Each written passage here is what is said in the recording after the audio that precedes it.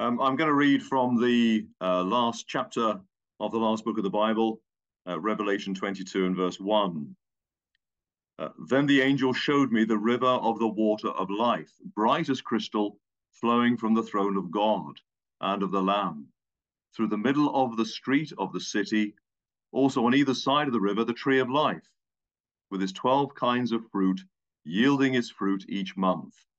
The leaves of the tree were for the healing of the nations. Here is the holy city, the New Jerusalem. It's a garden city. It's a new Eden. And of course, it's the bride of Christ. It's the church. And flowing through the city is the river of the water of life. Now, a river flowed through the first Eden and out into the world to water the earth. But that Eden was lost, and the earth was cursed. But here, flowing through the heart of the New Jerusalem, this garden city, this centerpiece of the renewed creation, is the river of the water of life. And it's bright and clear and unpolluted and inexhaustible and life-giving, and it's accessible to all. Liquid life. And the source? Then the angel showed me the river of the water of life, bright as crystal, flowing from the throne of God and of the Lamb. The river is a picture of the Holy Spirit flowing, proceeding from the Father and the Son. When you think about a river is water, and it brings water to us. And the Spirit, he is God, and he brings all of God to us. In fact, when you look at Scripture, it's not that the Spirit is like a river, but every river is a picture of the Holy Spirit. There is a river whose streams make glad the city of God. So think of it. All the fullness of God, all the pleasures of God are by his Spirit pouring unceasingly into the city, into the bride, into the church, and then out into God's new world. All of God is known. All of God is felt. Father and Son experienced and enjoyed through the Spirit. The glories of his love pouring into the church in a never-ending river of life.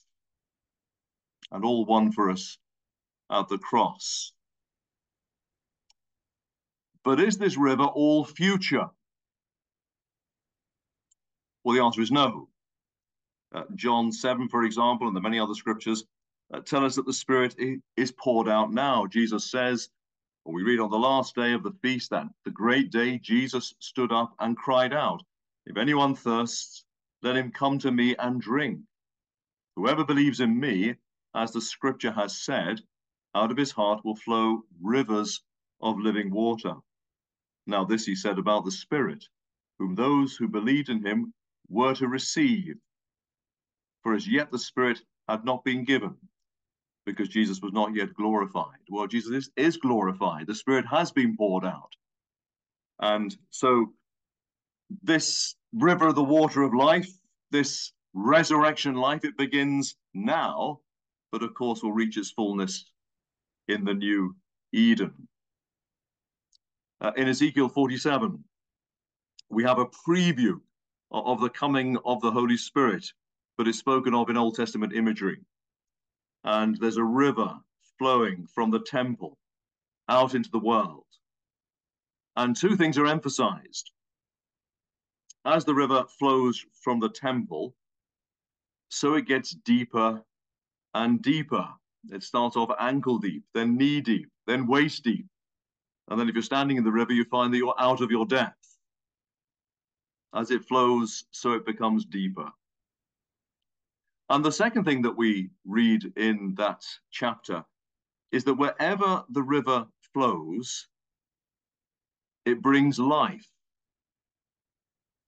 It even turns the Dead Sea to life. So we read, the water flows towards the eastern region and goes down into the Arabah and enters the sea, that's the Dead Sea. When the water flows into the sea, the water will become fresh. And wherever the river goes, every living creature that swarms will live. And there will be very many fish. For this water goes there, that the waters of the sea may become fresh. So everything will live where the river goes. Two things. The river gets deeper and deeper, and wherever the river goes, it heals the waters. It brings life. Even dead seas are turned to life. So the river is God the Holy Spirit, bringing all of God to us. How much we need the Spirit. We need the Spirit today. We're sinners, great sinners. In my heart is the seed of every known sin. I'm capable of anything. We're sinners in a cursed world. We need cleansing, healing, renewing, life. We need resurrection. The dead seas of our life need transforming. And what we would pray for ourselves, we would pray for our families, our children, our grandchildren. And we want the river to get deeper. How much more of God there is to know, an inexhaustible fullness. We want to be out of our depth. And we want the river to flow through our churches. More and more of Jesus. To be a holy people, a praying people, filled with the Spirit of God and therefore filled with the spirit of prayer. We want to be a broken people, a humble people who die to self, a people who glory in the cross, who live in its rugged shadow, whose boast is a Savior slain. We want to be a people saturated with God. And we want the river to flow out into the world, for his kingdom to come with power, for sinners to be saved, for Christ to ride out in the chariot of his word, to conquer and to save, for more believers in more nations. Your kingdom come. Unstoppable, invincible, glorious. So what shall we pray? Lord, more of your Spirit.